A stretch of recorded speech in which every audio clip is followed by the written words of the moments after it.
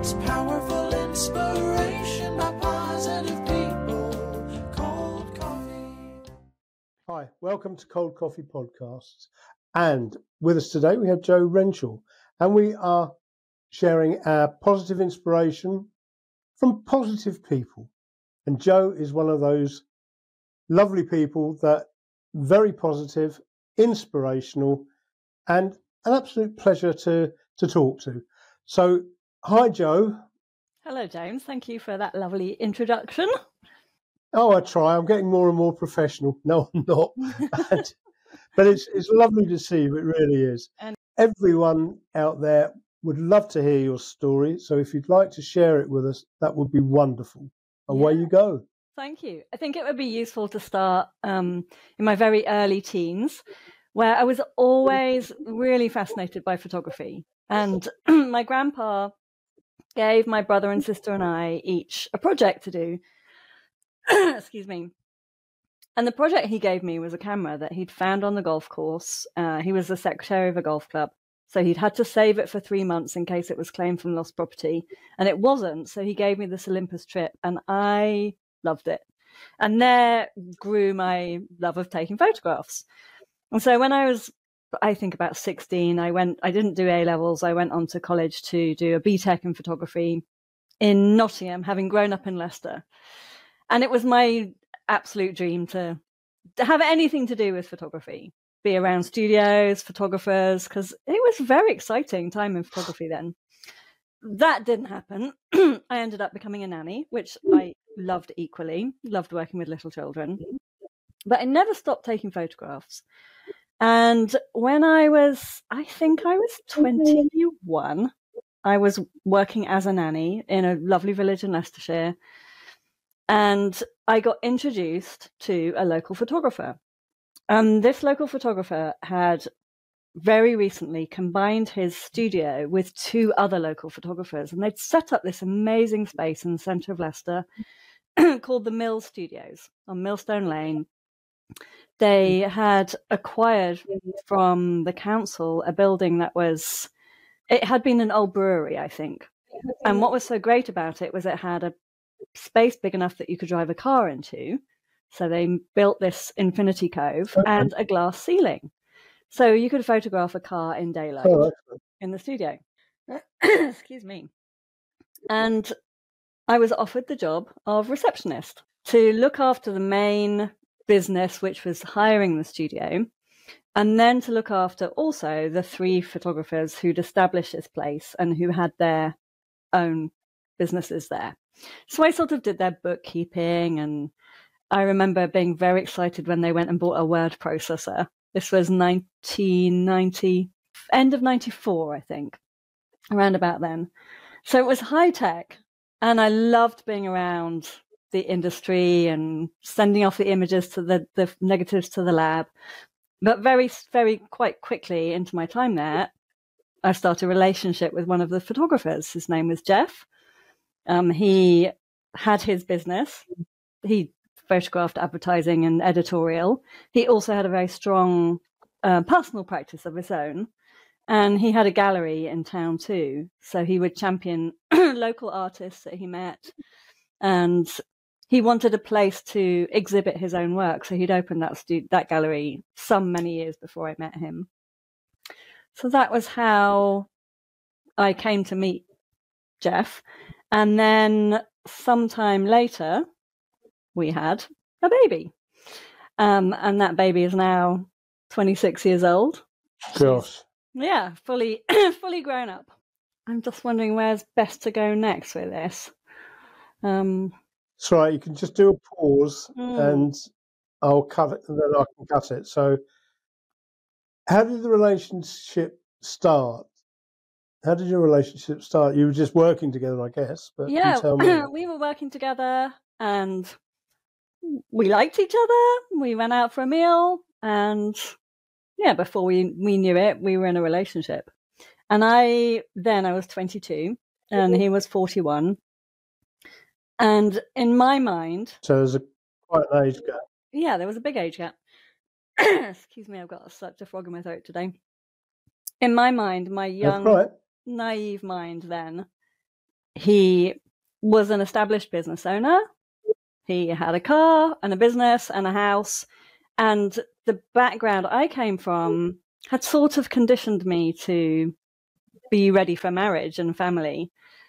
And, you know, it might sound mercenary of me to be saying, well, there's this man with kind of ready-made house and all the thing, nothing I had to do. But I didn't have great ambitions to have a huge career or be a business owner at all. My ambitions were to take photographs and be a wife and a mother.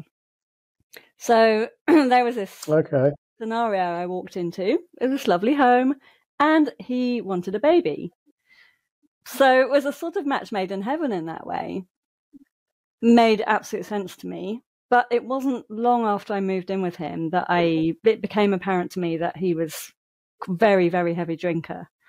And again, because I was so young, I didn't really appreciate the impact of that on our lives, on the impact of, the quantity of alcohol that he drank. And it had a huge impact on us. Yeah. Did you not see that, or did you choose not to see it, or were you naive? I was naive. I think I saw it. And so this is the mid-90s, bear in mind. Drinking in advertising was very, very common.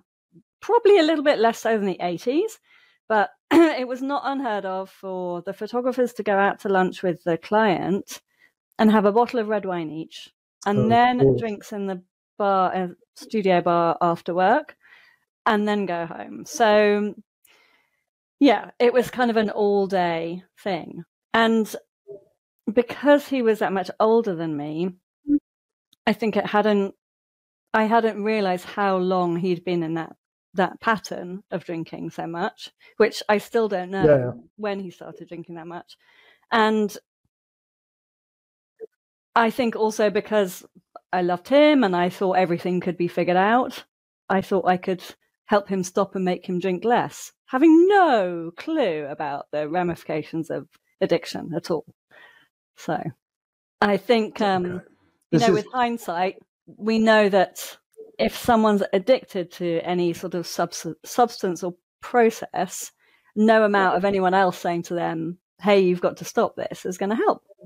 And what I would say for him is that it wasn't a problem for him until I came along and said, it's a problem.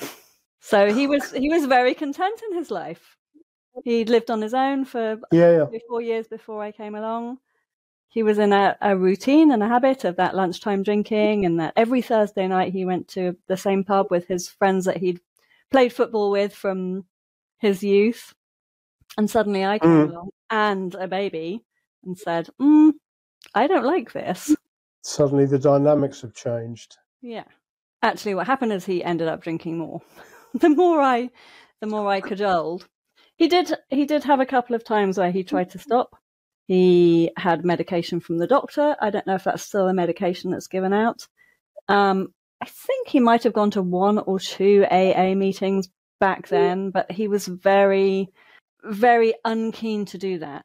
He'd had grown up in the church. His mother had a strong faith, and they went to a very strong evangelical church locally, and he hadn't had a great experience. So having me come along and say, well, you should do this, he'd already had a long time of being told what he should do. So I don't think he was particularly interested in being told what to do, as any adult is really. The connotations of higher power that are talked about in AA were not appealing to him. So he was reluctant to go to AA, which I completely understand. So it's really funny, isn't it, how AA is good for some, but for other people it's just an anathema. I know it's helped so many people enormously. And I got some help there's an organisation called Al-Anon, which is for family members of alcoholics. And that was really, really, really helpful for me. If you want long-term success from it, you have to apply the teachings that they practice, that they teach, and commit to it. And I know people who've had great success from it. I also know people who've not gelled with it at all. So horses for courses, isn't it? Absolutely. So I stayed with him until... So I stayed with him until our daughter had just turned 2. Around about the time she turned 2, the whole scenario was very, very stressful. He was really drinking heavily and was very verbally abusive. I think when you're in a relationship with yourself where you're not treating yourself well, it's easy to treat the people who are close to you not so well as well. And I wasn't being treated very well. And I was frightened a lot of the time. I was frightened and confused, and I thought I should be able to help him. And I thought I was failing because he wasn't getting help. So it was a really confusing and scary time. I moved out, and within about 6 months of leaving. How old were you? When I In left, this period, what was... so our daughter was born when I was 23, and I left when I was 25. So when I think now... So no age, really? No, nothing. Our daughter's 26 years old now, and I look at her and think, golly, I had a 3-year-old by then. Not to say that she should at all, but how... No. And I knew nothing. I was just so naive about so many things. She and I moved down here to Brighton. I had a bunch of friends that were moving here, and I thought, I just want to get away. And both my parents had moved away from Leicester. My sister had gone with my mum. They'd gone over to North Norfolk. I think my brother was at college in London then, and all my school friends had gone off to university and left the city. So there was none of my original friends left around. And I thought, what am I hanging around for? There's a whole bunch of people I know moving to Brighton. Sounds like it would be a fun life down there. I think it would be fun to raise a kid by the sea. So I decided and moved here within about 3 weeks. So that was the end. Really? That quick? Yeah, really quick. We rented a really sweet little flat on Albany Villas. My daughter's father drove us down. So all this time we stayed in touch because I wanted her to always have a relationship with him, because the fallout was between me and him, not him and her. And I had my dad around. I still have my dad around. My dad and I are very close. Who am I to? That's lovely. Who am I to banish a relationship between a father and a child? So when we were still in Leicester, she was still very little, so she wasn't doing overnight stays or anything then. But a couple of years after we moved down here, he moved down here as well. But in between those 2 years, the studio that I'd gone to work for went bankrupt. The gallery closed, and I think his main studio business closed. And the company went bankrupt because his business partner had run off and left all the debts of the company. So suddenly he had just piles and piles of stress. And I know then his drinking was really extreme. So he moved down here, and within about a year was diagnosed with diabetes, which seemed very obvious to me how he had become diabetic. Yeah. But he denied that for the whole time. He told us it was hereditary. He told us the doctors had no idea how he'd got it. And so then ensued another kind of, I want to say about 12 or 13 years of really big stress between me and him. Our daughter had every other weekend with him. By then she was a bit older, so we did that thing where she went every other weekend. Yeah, but he and I had very different parenting styles.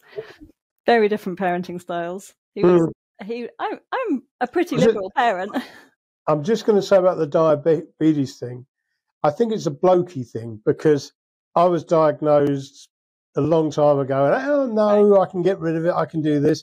And I still kept eating the same old crap. Oh right. And I didn't. I'm now on insulin. Right. Oh. And I've spoken to a lot of diabetics, and yeah, it's oh no, it's somebody else. It won't affect me. Yeah, I'm sure. So I think that's quite a.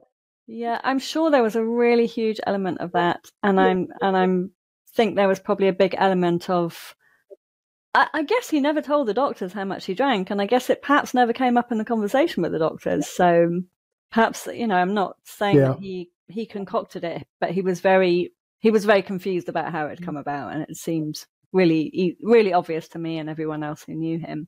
Over those next years, until our daughter was about 16, we did that thing where she had every other weekend with him, and probably one night during the week. But yeah, there was lots Oh, of super. tension about was she allowed to watch this TV program that I wouldn't let her watch. You know, it's like, there were arguments about our parenting styles.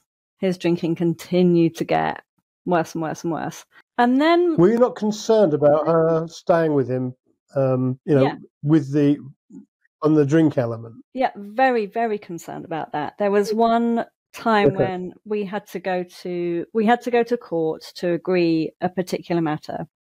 I had to make a request to the judge that he not drink so much.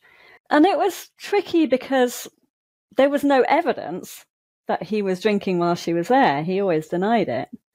Oh, So we did have an incident when she was about 9 years old, 8 or 9 years old. I was studying in Forest Row. I was training to be a Steiner school teacher. And the course was one full weekend, once a month on campus. She would stay with him in Brighton, and I would go out with my friends on a Friday night and spend the weekend there. And one Friday evening, I'd arrived at the college in Forest Row, and my mobile rang, and it was our daughter. And she said, "Dad's asleep. I can't wake him up. I haven't had any dinner. The oh, bed isn't made, and I don't really know what to do, and I'm a bit scared." At this point, I was 40 miles away without a car. You know, when you have any like inkling that your child is unsafe, it was honestly one of the most horrible that's terrible. in my life, James. Yeah. Absolutely. So I collared a friend and I said, I need to get back to Brighton really urgently, really, really quickly. And in the meantime, I rang our daughter's godfather, who was nearby, and I said, can you go round and see what's going on? Because I don't know what's going on. And when I did get there, he'd come to, he'd woken up. He was tired and groggy and aggressive. And it turned out he had been drinking, and he'd also had some antidepressants. So he'd basically conked out. And I just had to run in the flat and grab her and run out again with this great, it was like a scene out of EastEnders. It was something I don't really want to remember, but it was very scary for her. So years later. Absolutely. I can't imagine the stress that both of you went through. Yeah. It was really scary. And what was also scary, and I don't know if other people who've experienced life with an addict, was that lots of my friends didn't believe me. Because he was very charming. He was a lovely man. But I was the only person he really exhibited that behavior to. So lots of people thought I was making it up. And if he and I had had any kind of disagreement, he would embellish stories about me to them. Again, stories that he believed. I don't think he was maliciously going out of his way to badmouth me, but my friends and my community built up an impression of me that was false, and it was very isolating. So yeah, traumatic situation for our daughter, but nonetheless, she loved I him. get that. I've been in that position. Have you? Yeah, it's scary, isn't it? I've been in that position, to be honest, Jo. As a parent, or And as a it kid? is scary where, as a parent, as a husband, she used to crawl around on the floor because they were watching through the window. So all the time the curtains were drawn and they would be watching. But if somebody knocked at the door, she would jump up, stand up, and go to the door and go, "Hi, how are you? Come in. Would you like a cup of coffee?" And the minute that conversation with that person had gone, back on the floor. So, and it was, she used to call it her normal act. So I've been there, I've experienced it. It's horrendous. So my heart goes out to you for that. Yeah. Carry on. So where were we? Yeah, when we got to our daughter being about 16, things changed because there was no longer any requirement for a legal agreement about where she was. So, and she then divided her time between me and him, and she was at college, and quite soon after that she had a Saturday job. And he was then making a film. He'd stopped doing stills commercial work, but he was making this film that he'd written the script for. And I then did the stills. I was at college doing photography, some many years later, having come back to photography, I was doing the stills on his film. And suddenly the heat and the anger just completely vanished. It just went away. And he appeared to me just as someone I knew that I'd happened to have a child with many years ago. And it became a pleasure to see him around. And we were neighbours. And I mean, we weren't like super close buddies, but occasionally we'd have a cup of coffee. Occasionally he'd ring me and we'd have a conversation about our daughter. But it was really, after she turned 16, it was nice. And that we found peace in our relationship. And for that, I thank God a great deal that water flows under the bridge. And we were both willing to drop whatever had gone on. He was still drinking, but I wasn't so enmeshed with him anymore. And I think part of that is to do with the fact that I trusted that my daughter was safer now that she was older. And I'd moved on. I'd been through my own therapy. I'd done my own work, and I'd extricated myself from that in a way. Those few years were just very calm, very peaceful, pleasant. If you enjoy listening to Cold Coffee Podcasts and would love to support the programme, then head over to Patreon at Cold Coffee Podcasts and become a member. This helps us to keep supporting the production of the show, and also 10% of all contributions go to our chosen charities. And then when our daughter was 19, she decided to go off travelling to Australia for 3 months. He had a sister in Australia and 2 cousins over there. So she had a perfect place to go to. So she bought a ticket for 3 months. She went just before her 20th birthday. And we had a lovely trip as a family up to Heathrow Airport. We waved her off at the gate. And then he and I drove home, kind of sobbing, like, oh, that's it. Our baby's grown up and gone away. And what a nice job. Your little girl's grown up. Yeah. It was a sweet time. So she was there October. She was due to come home at the end of January. So I think she'd gone at the beginning of November, mid-October, that kind of time. And about a week before Christmas, I was in Kemp Town in a shop, and our daughter's boyfriend at the time rang me. And he said, I've just driven past her dad's house. I've just walked past her dad's house, and I've seen him being carted out in an ambulance. They've taken him off to hospital. I think you better go there and find out what's going on. And I said, oh, thanks for letting me know. Dropped everything, went straight to A&E, and was able to find out that he had been found collapsed in his flat. They weren't sure how long he'd been unconscious.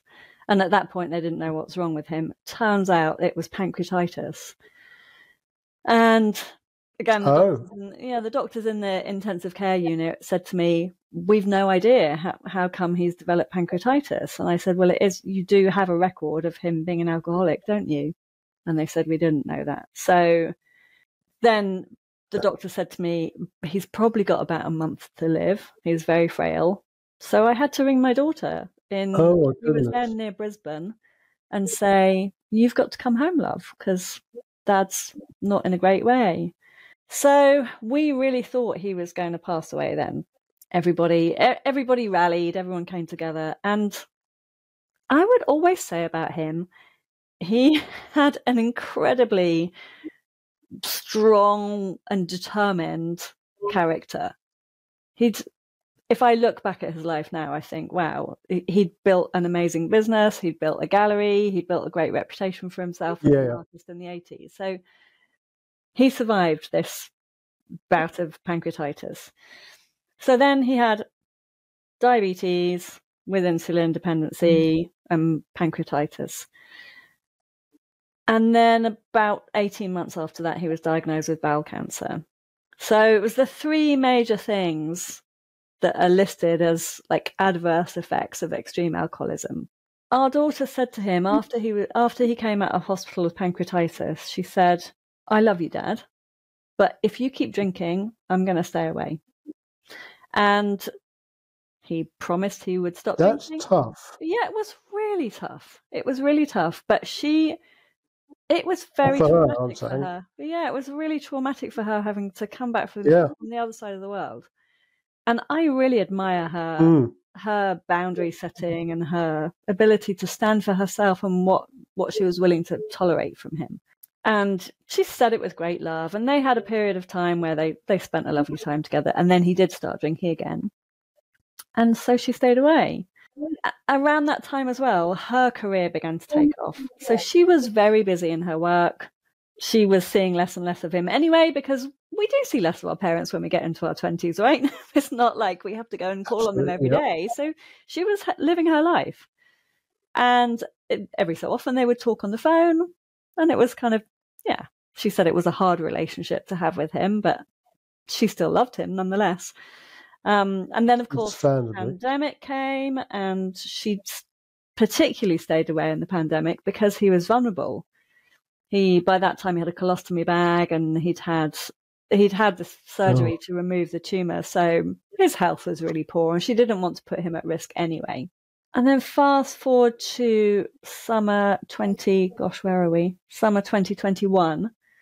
In September, one of her aunts, he was one of 5 children, one of her aunts contacted me, and she said, I'm in town trying to get hold of your daughter. She's not answering. Will you let her know I'm around? Because I'd love to see her. So I sent a message to our daughter. They met up and had a coffee. And it was there that she found out her dad had actually been in hospital for a month already. And nobody had told her. Nobody had let her know.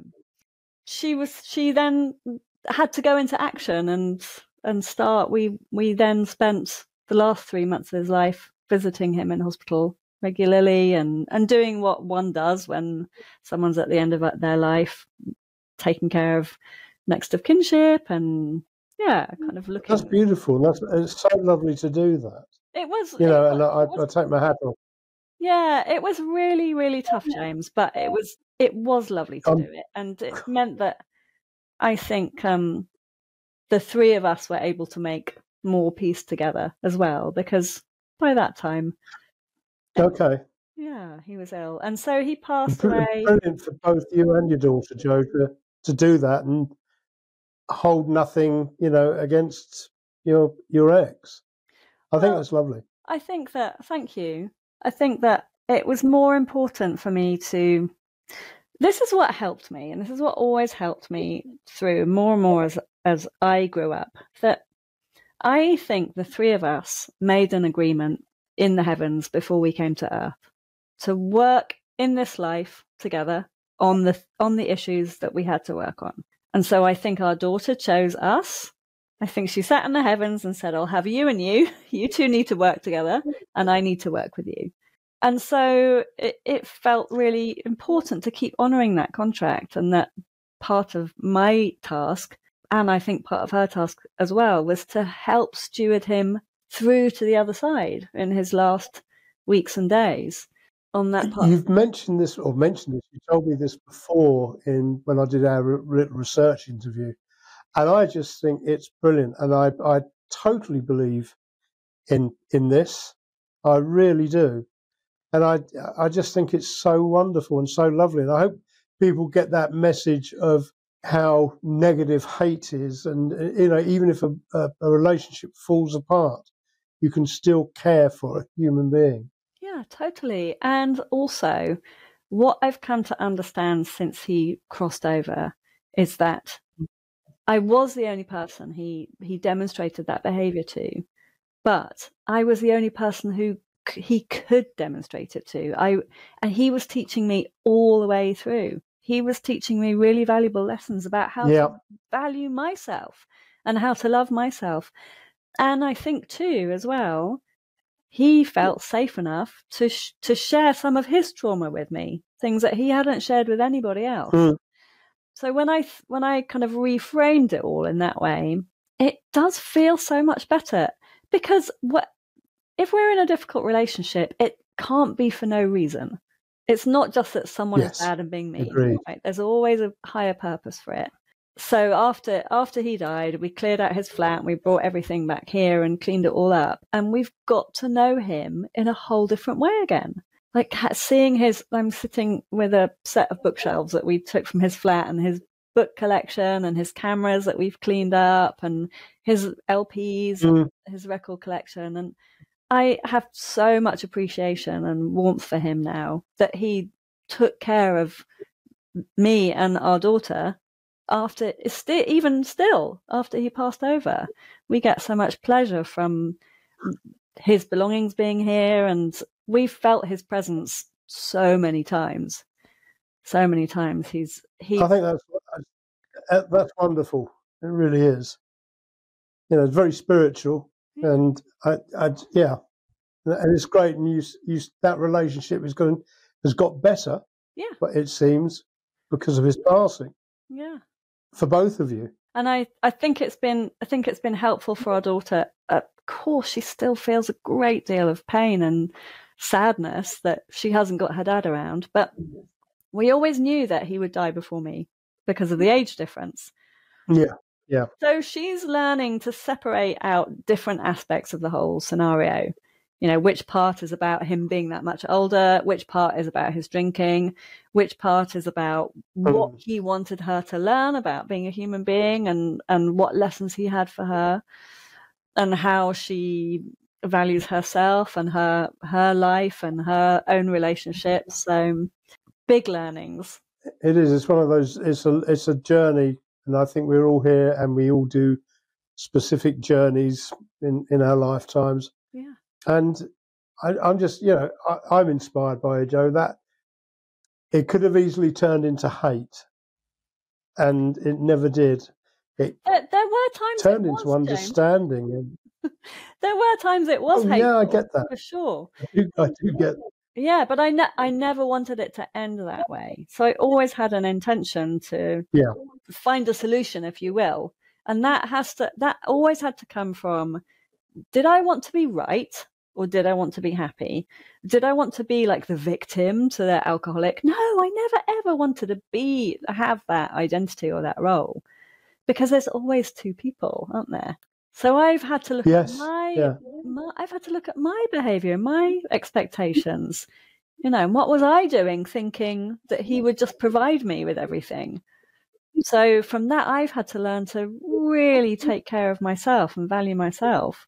And provide for myself. That's it. Is self-value.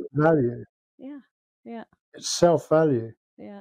And I think we all have these lessons. It took me a long time to understand mine, but I got there in the end, which is wonderful. Yeah. And I think it's brilliant. So tell everyone, Jo, what you do now for a living, because that's so now I think that's part of this journey. Yeah, it is really. So now I'm a life coach. I did continue. So I went to university to study photography when I was 36. So like around about 2010. And then I ended up making stills photographs on his film, amongst other things. I worked as a shoot producer for a long time after I graduated, and during university, actually. I produced for Topshop, and I did lots of kids advertising, and I ran a studio here for a guy who did fashion and editorial. But I was always interested in personal development. And as I mentioned earlier, I'd sort of been through a lot of my own therapy and kind of personal development work. I was always reading some spiritual book or some personal development book, and things were helping me. It was helping me to feel happier in my life about all sorts of things. And I thought, well, if everything I'm studying can help me, I can probably help somebody else. So became a life coach I started my business 3 years ago at the beginning of the pandemic, but I think all my work up to that point had been coaching. It's always about helping someone move from A to B, which that's what production is. A photographer gives you a brief and then you help them fulfill it at the end. So I see some great relationships between those two things. So now I run a program called How to Be Your Own Best Friend. So I help people who are being their own worst enemy, and I help them build a relationship with themselves that means they will know how to take care of themselves in an excellent manner for the rest of their life, because you're the one you have to live with. Absolutely. You can, absolutely. You take yourself wherever you go. And what I really feel for him is that he didn't have a relationship with himself. He had all sorts of trauma in his childhood. as so many of us do, right? None of us are immune to this human life, but he didn't have any tools Exactly. other than a bottle of some alcohol or other to help him feel better about it. And so I really wish that he'd had that. But had he had that, then perhaps I might not have learned the lessons I did. So, if we're ever doing things like drinking too much, eating too much, shopping too much, if we're thinking that something outside of us is going to make us feel better, what we're not doing is creating that better feeling from within ourselves. And so the tools that I teach now help people create that good feeling from within themselves. So there's no requirement to go outside and get something to make you feel better. It's fun to go out and buy new things. Like none of this is about abstinence from normal life, but it's about creating that deep inner relationship with yourself. Because, as I say, you have to be with yourself all the time. For some people, it's very hard to be with yourself. Agree. I was there. I still remember, Jo, going out shopping once in the bad old days with the dark clouds and the mental illness, or the mental well-being was a bit unstable. Yeah. And I came back with a really, really expensive backpack. Right. In the hope that I was going to go mountain climbing.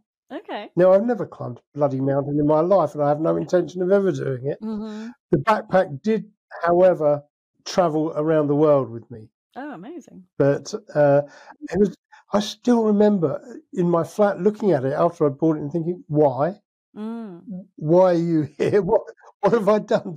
What am I going to do with you? Yeah. And I bet that good feeling I bet that good feeling you had at the point of buying the rucksack vanished very quickly. It dissipated within minutes. Yeah. And then I had to plan what I was going to do with it. Right. And the plan was, thank goodness, to do some travelling. Oh, well, so it didn't sit around. But yeah, I get all. No, it didn't. No, not at all. It's been around a lot of the world with me. Oh, amazing. Yeah, I love this. So you've got a website, haven't you? I do, yeah. It's jorenshaw.com. jorenshaw.com. Okay, yeah. So anyone that would like to look at your profile, etc., and what you do, can get you there. Yeah, I have a weekly newsletter that anyone is welcome to sign up to. And occasionally I run free trainings online once or twice a month. That's all available to my community. Oh, all right. Well, I thought I was signed up to the newsletter, but I'm obviously not getting it, Jo, so therefore I haven't. Okay. This is one of the, I think I've done that and I haven't done it jobs. All right, well, I'll get that sorted. Okay, well, we've done 40 minutes, so Thank you so much for what you've said. Thank you for your telling us about your experiences and how you've dealt with your life and how your daughter has dealt with things as well. And I think she's possibly more of a reflection of her mother than she is her father. And I'm not trying to diss him by any means. She seems amazing as well. She is an amazing human being. She carries very strong traits of both of us. And what I feel very grateful for is that she's had two incredibly different lifestyles modeled to her. So she's had a lifestyle modeled to her of self-destruct, and she's had one of someone who's working to love themselves. And she's made her choices. And so what I'm very proud of for her and why she's such a remarkable example, in the last, it's about 120 days now. So at the beginning of the year, she decided to stop drinking, stop smoking, and stop consuming junk food and sugar. Yeah, this year she's gone from 0 to being a 10K runner. She's gone sober. She's stopped smoking. She's completely changed her life. And because what we understand is that the things like alcohol and tobacco and sugar will make us feel better temporarily. But if we don't really deal with the underlying causes of what our emotional pain is, if we're trying to deal with it with external substances like shopping or over-consuming, they don't really go away. What she and I have both found is that we've been able to experience the grief of his death as clean pain, because grief and sadness and anger are very normal human emotions, and human beings spend a long time and a lot of effort trying to get away from those things. And what I really teach my clients, and what I've been teaching my daughter as well, is that they are not emotions to be avoided. They're emotions to be embraced. Life is 50-50. Yep, We didn't come here for life to be easy. We came here for those hard lessons. And so she's a real example of that. I'm incredibly proud of her. Perfect. And so you should be. All right, Jo, we're going to wind it up, I think.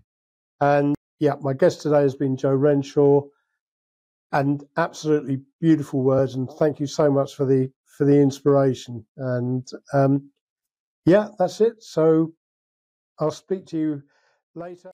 It's powerful inspiration by positive